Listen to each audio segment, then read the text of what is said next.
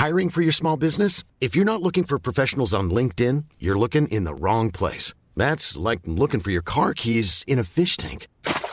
LinkedIn helps you hire professionals you can't find anywhere else, even those who aren't actively searching for a new job but might be open to the perfect role. In a given month, over 70% of LinkedIn users don't even visit other leading job sites. So start looking in the right place. With LinkedIn, you can hire professionals like a professional. Post your free job on linkedin.com/people today.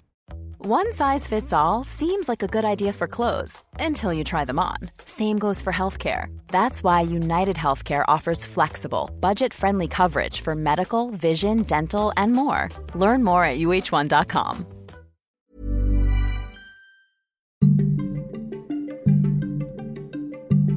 It's been described as a historic judgment.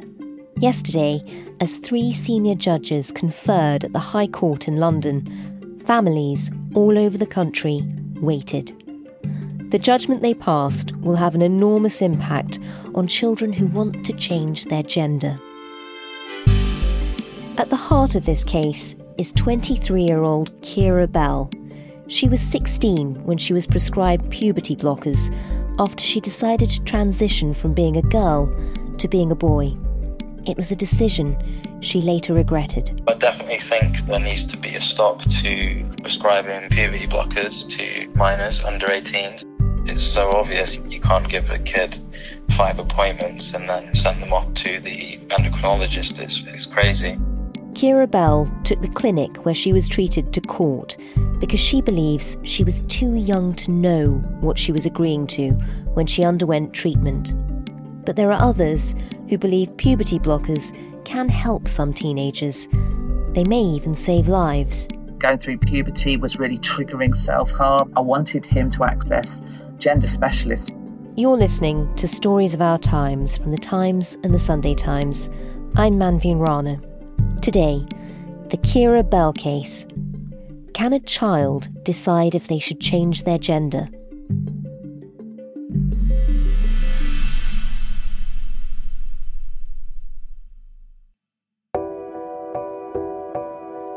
This judgment is not political. It's about the protection of vulnerable children. It exposes a complacent and dangerous culture at the heart of the national centre responsible for treating children and young people with gender dysphoria. Keira Bell sounded triumphant as she addressed the assembled media outside the High Court. Her supporters took to social media to celebrate the judgment.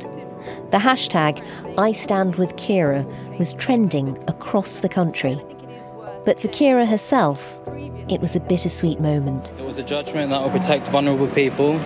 I wish it had been made for me before I embarked on the devastating experiment of puberty blockers. My life would be very different today. Keira Bell followed a course of puberty blockers with cross-sex hormones and a double mastectomy as she transitioned from female to male. Now, at the age of 23, she lives as a woman and fears that the treatments may have damaged her ability to have children. For her supporters, the High Court's judgment will protect vulnerable children from making the similar mistake. But in what is a highly charged and emotive debate, there will be others who will be disappointed that the process of transitioning just became a little harder for children. It's such a difficult area to report on because people feel so strongly on both sides.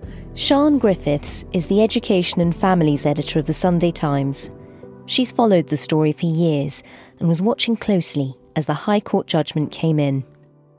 Well, it's a landmark judgment, certainly, and it does look as though the judges have backed Keira Bell because they are saying their conclusion is that a child under 16 can only consent to the use of puberty blockers if they're competent to understand the nature of the treatment. And then they go on to say that it's highly unlikely that a child aged 13 or under could give consent to the administration of puberty blockers, doubtful that a child aged 14 or 15 could understand and weigh the long-term risks and consequences. And even in respect of children aged 16 and over, they're suggesting that doctors might want to go to court in each case to get, legal consent to go ahead. So it's a very, very powerful judgment. We'll have more on the High Court judgment later, but to really understand the case, you need to understand the life and history of Keira Bell. So Keira is now a 23-year-old. I first came across Keira 18 months to 2 years ago. Sian spoke to Keira in early October, just before the hearings at the High Court began. I'd been writing a lot of stories around this whole phenomenon, really, of children in schools who were saying that they had been born in the wrong body. So I've been writing a lot about that, and I've been talking to head teachers who are dealing with this issue and bringing in gender-neutral uniforms and letting children change their names. And then I started to write about the Tavistock Clinic, the gender identity clinic at the Tavistock, because some of these children who were presenting at the school were being referred to the Tavistock by GPs, by teachers, by social workers, and some of these children who were going to the Tavistock, I learned, were then being referred for medical treatment to change their bodies. And Keira, when she was a teenager, she was a girl at a school where she wasn't very happy. I started to kind of feel like something was wrong with me, basically, because I wasn't fitting into a box. That's Keira speaking to Sian on the phone. Comments from people at school, even in the home as well, regarding my gender non-conformity and, the possibility of me being attracted to other women or other girls at the time. Mm-hmm. So that was always a red flag for other people. So it kind of made me go inwards and, thought that something was wrong with me. And she started to look on the internet. And at that time, there wasn't very much on the internet about what's now called gender dysphoria. I came across transsexualism. I mean, I'd already heard about it, like most people, through the media and things like that, which has always been portrayed as just kind of, gay men who transition as adults, and that's it. And that was kind of the only thing that I kind of knew about. But once I found out that girls could also transition, I thought, that must be what I need to do. It kind of made sense, all the criteria for it. I ticked it off, and I did eventually get the diagnosis. So obviously that did apply to me. Yeah. I came across like forums and information pages and stuff like that, and then I migrated over to like YouTube videos and things like that, of like diaries of a few different women that were taking up transition. And she decided, I think, that she had been born in the wrong body and she would be happier if she was male. And when she was about 14, she was referred to the gender identity clinic at the Tavistock. This is the age when puberty kicks in, when lots of teenagers question their identity. They're trying to work out who they are and what they like. And from there, she went on to have puberty blockers when she was 16 years old. And these are drugs that suppress puberty. That's really the crux of the case at the High Court, specifically the use of puberty blockers.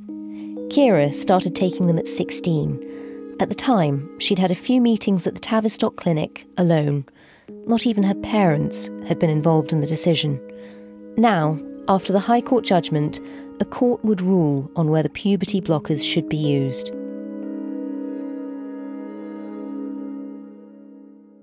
And after that, she had cross-sex hormones. And then after that, she was referred to the adult clinic and she had a double mastectomy.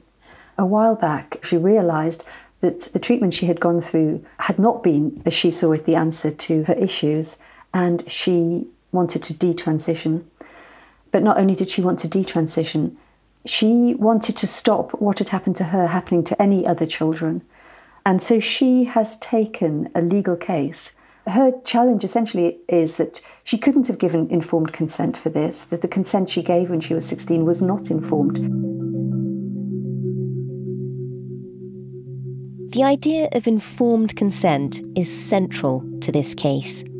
Can someone under 16 consent to an experimental treatment that will have such a huge impact on their adult life? The Tavistock argued that puberty blockers are reversible. Keira disagrees, and the court decided that it was just too soon to tell what the long-term effects would be. I definitely think there needs to be a stop to prescribing puberty blockers to minors under 18. It's so obvious you can't give a kid 5 appointments and then send them off to the endocrinologist. It's crazy. And it's sad that, people that aren't gender conforming are being, pushed one way or another down this route. As a teenager, Ciara didn't feel she was conforming. But in that difficult and emotionally charged period, was she in a position to give informed consent? For Ciara, the process began with a conversation at home. Well, she talked to her parents. She talked to both her mother and her father. Her father was very hostile to the whole idea. Her father took her to the Tavistock for her first appointment. Yeah, he had to, he didn't have to, but, it needed a way of getting down there, and he said he would. But I think he drove me down there with the idea that, they were going to counsel me, through it and out of it, basically. He didn't know about medical transitioning. According to Ciara, I think he thought they would just sort of talk her out of this. But what she says is that when she went to the clinic, she says she saw a social worker as opposed to a psychiatrist. And that, to a certain extent, she was reaffirmed in her view that she was in the wrong body and she could embark on this course of medical treatment. Throughout the whole process, it kind of felt a bit dissociative, really. I was stuck in kind of tunnel vision. I was told that this was going to help me, basically, whether it's, through the internet or even just the fact that the Tavistock just allowed me to run with that idea. There was no discussion of it, so it kind of, I guess, it reinforced the idea that, this is what I'm meant to do. She said she was given 5 appointments before she was referred to the endocrinology clinic, which is where the drugs, the puberty blockers, are prescribed from. And she feels that was not long enough. I think she feels that she wanted somebody to sort of challenge her views. Because it sounds like her father did that a bit. Yes, but I think to a certain extent when your parents do oppose you when you're a teenager, many teenagers then even more inclined to pursue the path they're on. It's kind of part of that rebellion against your parents, which is all part of establishing independence. And you talked about her father hoping that the clinic would talk her out of it, and she clearly carried on with the process without his backing. How much support was she getting at home? She left home, actually. She went to live with her father at one point. By the time she was 17, she wasn't living with either of her parents. Shortly after my 17th birthday, I went to live in a youth hostel. Right. So I was kind of living on my own at that point. So Ciara went ahead with the treatment and began to take puberty blockers. So it's an injection. I think it was every 12 weeks, the puberty blockers. Right, so you had to go back to the hospital and have this injection? They basically they talk to my GP and say, look, we've prescribed this for this patient. Could your nurse is there at the GP? Gives the injection. So that's how that worked. And did your GP ever question this? Did you ever see your GP? Did they? No. I think doctors, like doctor surgeries and stuff, I think they just assume, understandably, assume that, the gender identity clinics are doing their jobs properly because they're considered, like a specialist team. I was on the puberty blockers for 2 years in total, and that first year when I was just taking it on its own, it was a massive change because I was just having hot flushes and basically going through like a female menopause, then concentration issues and brain fog, and bone density was decreasing. And it was just a lot of issues like that. There was no real benefits to it at all besides, I guess, stopping my periods.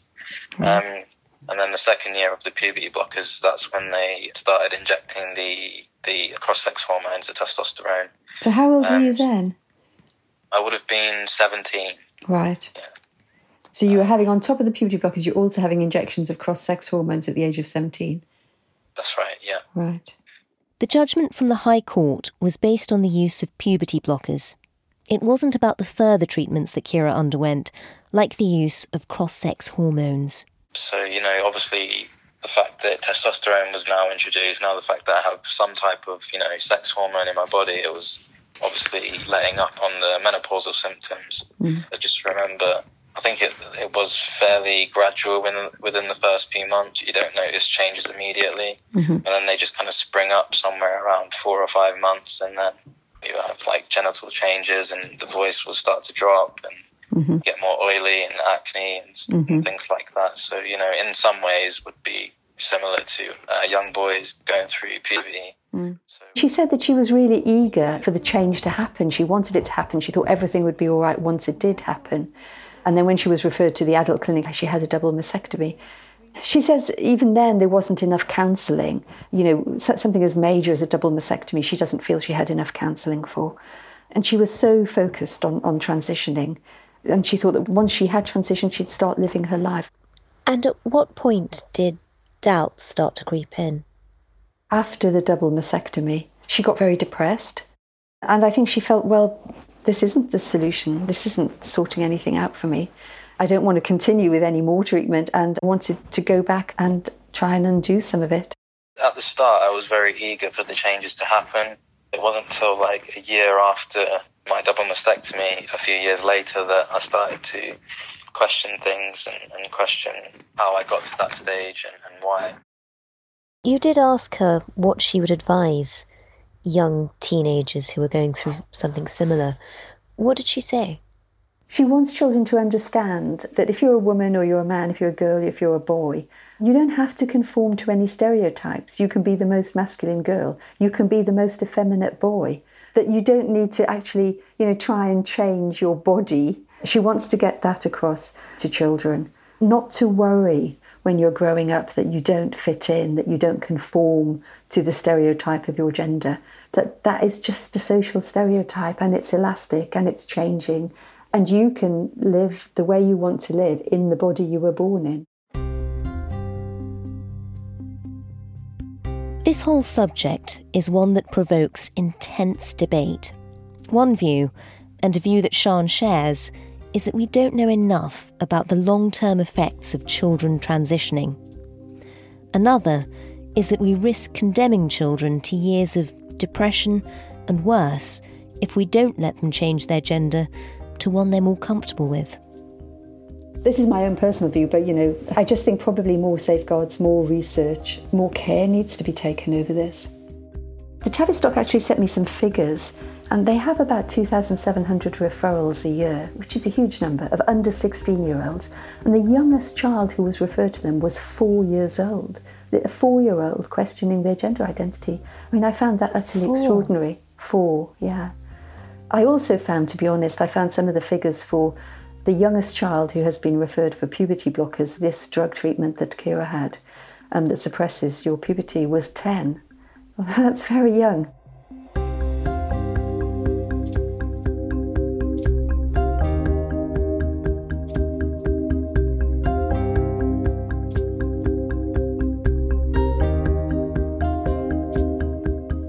We'll be back with more in just a moment. You can get to the heart of the stories that matter every day with The Times and The Sunday Times. Subscribe today and enjoy 1 month free on a digital subscription. Search for thetimes.co.uk/stories of our times.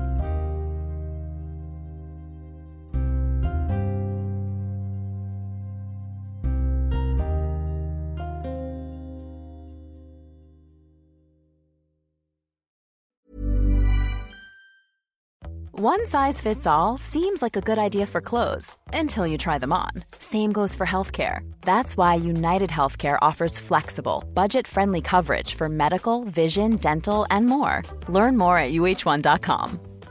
I'm Sandra, and I'm just the professional your small business was looking for. But you didn't hire me because you didn't use LinkedIn Jobs. LinkedIn has professionals you can't find anywhere else, including those who aren't actively looking for a new job, but might be open to the perfect role, like me.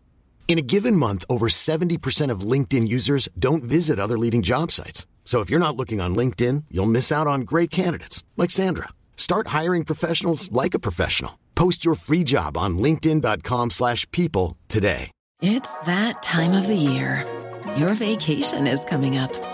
You can already hear the beach waves, feel the warm breeze, relax, and think about work. You really, really want it all to work out while you're away. Monday.com gives you and the team that peace of mind. When all work is on one platform and everyone's in sync, things just flow.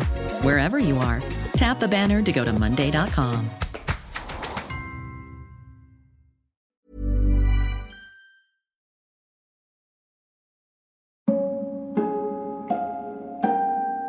Keira Bell felt she was too young to make judgments that have now changed the course of her life. But others would argue that there's a strong case for starting young. If you want to change gender, then puberty is a key milestone. Doctors at clinics like the Tavistock say that if a child is experiencing gender dysphoria, then going through puberty, with all the hormones and complications it brings, can be psychologically difficult. So my son first came out as being transgender almost 5 years ago when he was 14. That's Jo. She's the mother of a young transgender man who was treated at the Tavistock, and she takes a very different view to Keira Bell. It's been a very difficult journey for the family. I think now he's in a really positive place, progressing with his life and just being the incredible son that he is, and he is happy and he's thriving. He's getting the right levels of support and healthcare. He's going to college and he's got a really bright future and is doing really well. And can you describe, what was he like as a young child? What was life like for him before the age of 14? So I think when he was a young child, it was very common for him to be misgendered. And I think from a very early age, people often thought he was a little boy. And I think that in itself was sometimes quite difficult for him. Was that because of appearance or behaviour or interests? I don't know. Do you know, that's such an interesting question. In so many different places, out and about in public, in shops and in cafes, and when people would either talk to him or talk about him, even to the extent that sometimes people would say, if we were out in a shopping centre, oh, he's too old, he can't come in women's toilets. And it's like, oh, well, he's, at that point, he hadn't identified as male. And the same in changing rooms, in shops. People would either comment or address him as he, or talk to me about your son. So that did actually, I think that was quite perplexing at times for him. What was it like for you? Did you sort of have questions about gender back then?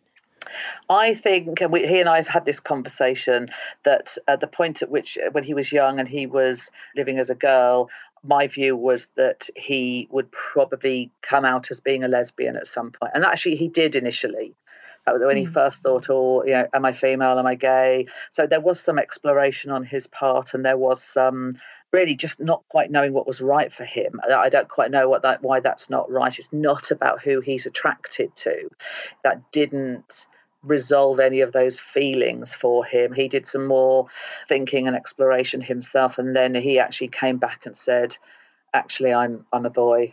Did you ever have any doubts when he came to you and said, I feel like I should be a boy? Was there any part of you that thought, are you sure? Is this part of the journey? Is this really the end? For me, it made absolute sense. I think, really? I kind of looked at him and there were loads of questions in my head, like, what does that mean? Oh, my goodness. But actually, it so much made sense. And I thought, yes, that really makes sense to us. And but then was like, wow, what next? And was it sort of immediately apparent that he wanted to transition? He wanted to sort of take it further? What were the conversations like then? Well, you see, that's. I think that's where so much misunderstanding is, because that in itself, I don't think that's quite how I'd frame it, because I think somebody just gets to the point where they recognise they've got a different gender identity, then I suppose his first decision was to start living in that gender identity as male. Now, actually, we could have just stopped at that point. He could have said, I'm male. I said, I understand that. And then, there we go. I think when you're talking about transitioning, I think a lot of people are talking about a medical pathway, that I think less than half of all trans kids go down a medicalised route. And certainly in those early stages, we hadn't really thought about any of the things that might happen or any choices that he might want to make. At what point did you all feel comfortable having a conversation about it being a medical process? I think initially we didn't think about it in terms of a medical process at all. And I think that it's not uncommon, I think, for transgender children to experience mental health problems and to struggle with anxiety and depression, and obviously experiencing that gender dysphoria. So my son did experience some difficulties, and school referred him to the Child and Adolescent Mental Health Service because he was self-harming. So we managed to get a really quick referral into Child and Adolescent Mental Health Services, CAMS. He saw the most incredible therapist. And after about weekly, I don't think he was seeing them a couple of times a week because he was in such turmoil. And the point at which he then very quickly said, this is what's going on for me. They then made a referral to the Tavistock. And we had a lengthy wait. Our wait was 9 months to get a referral to gender specialists. Now I think it's in excess of 2 years, perhaps even closer to 3 years to get that very first appointment. So the people he was getting support from were not gender specialists. They were really helping him manage his anxiety and depression and self-harm and suicidal ideation. And he did make a number of suicide attempts. Really? And at one point he was also hospitalised. How old was he when he was doing that? 2016. That was from the end of 2015 into 2016. So he was, 14, 15, 16. I think 15 was probably his hardest year. I mean, that must have been incredibly hard for you too. I think it was. And yeah, I mean, it was incredibly difficult. And I think I really struggled to keep him alive during that point. And I think in spite of being supportive and trying to be understanding, the things that were going on in his head, and, he was bullied out of school at that point, and the school did turn to him and say, we don't think we can keep you safe here. What I wanted to happen for him was him to see a gender specialist who could help, because we hadn't talked about medical interventions of any sort at that point.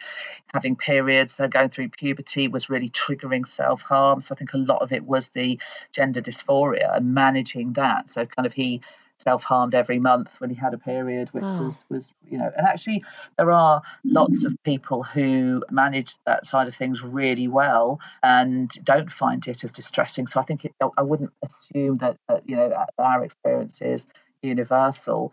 I wanted him to access gender specialists who could support the whole thing, really. Once we actually got referred to the Tavistock, we had a very thorough assessment. They do not, in my experience, do not push a particular route.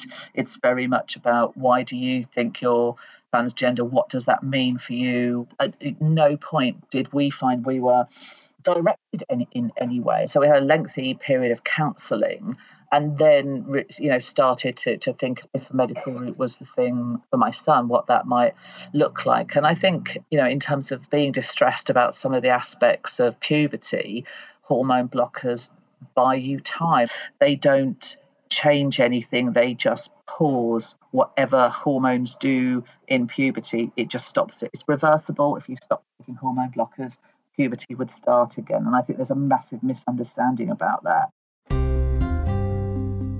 The Tavistock have always argued that hormone blockers are reversible, but the High Court judgment noted that it's impossible to know what effect stopping that period of biological and social development in your adolescence might have in the long run.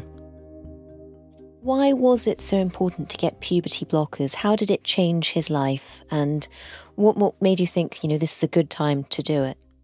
I think because he was struggling with the biological aspects of puberty, his chest developing, with his body becoming curvy. I think that was incredibly distressing for him. So hormone blockers can pause that, and it gave him that space to have that counselling, that therapy, to kind of really explore those gender identity issues that were happening for him and make some good informed decisions. And I think it's really important that the person experiencing those things, like the children and young people, are included in that decision-making process, because it is affecting their bodies, their lives, their health, their futures.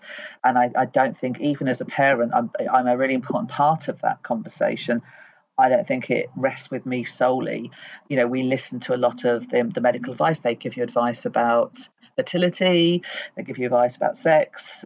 at every point, I think it was very clear that if we didn't want to go down any routes, there was no pressure in any sense to go down a particular route. The later stages then is to decide to take cross-sex hormones, which then do make those changes.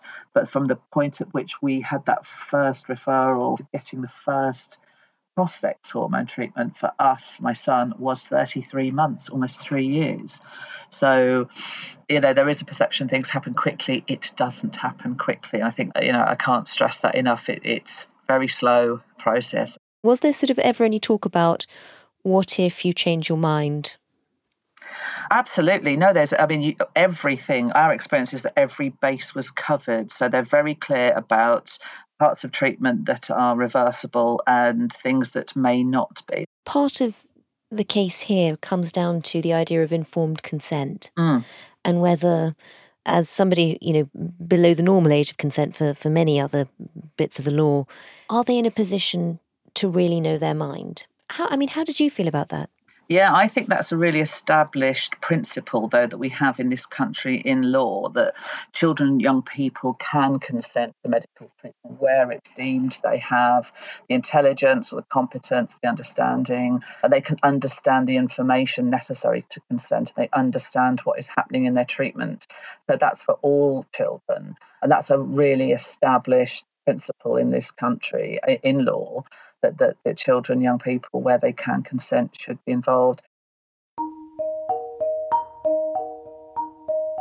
What Jo's describing there is what's known as Gillick competence. It's a legal precedent that allows children under the age of 16 to consent to their medical treatment without their parents, as long as they're capable of understanding the treatment and its implications. Jo and her son say the services they received from the Tavistock were excellent. Jo's only complaint is that the waiting times are too long. Yet Keira Bell argued the opposite in court. She'd like the process to slow down and for a court to give permission before a child can undergo treatment. I put that to Jo. I don't think you need an additional obstacle of a court decision to go into that. I think that would make the process even lengthier, more complex than it is. So I think that lengthening that waiting time doesn't do anything. You're struggling in the dark. For Jo's son, post-treatment, life has gotten much better. I think we're now at the point, and he can look back on the last few years, and he's now at the point when he can start looking for the rest of his life, and that being transgender is just one really small aspect of who he is, and all his many talents and skills and attributes, I think, make the world a better place because he's in it.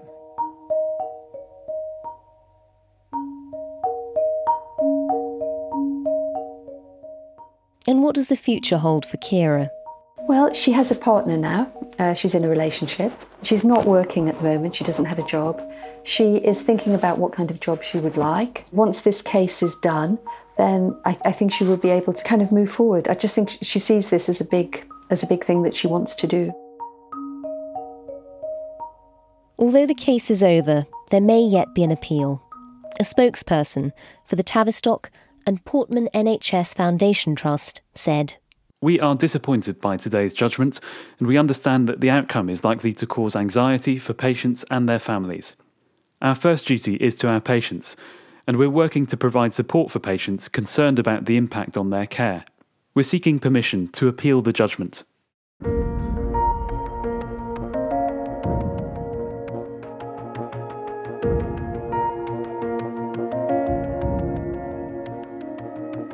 You've been listening to Stories of Our Times with me, Manveen Rana, and our guests, Keira Bell, the Sunday Times Education and Families editor, Sian Griffiths, and Jo, the parent of a young transgender man.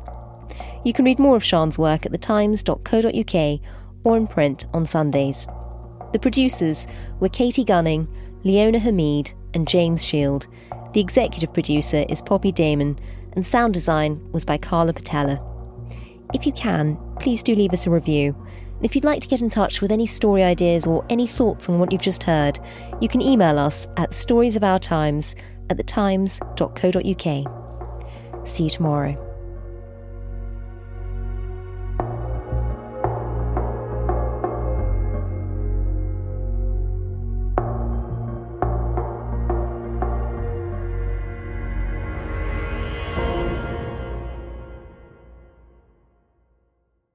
Subscribe today and get 1 month free at thetimes.co.uk/stories of our times.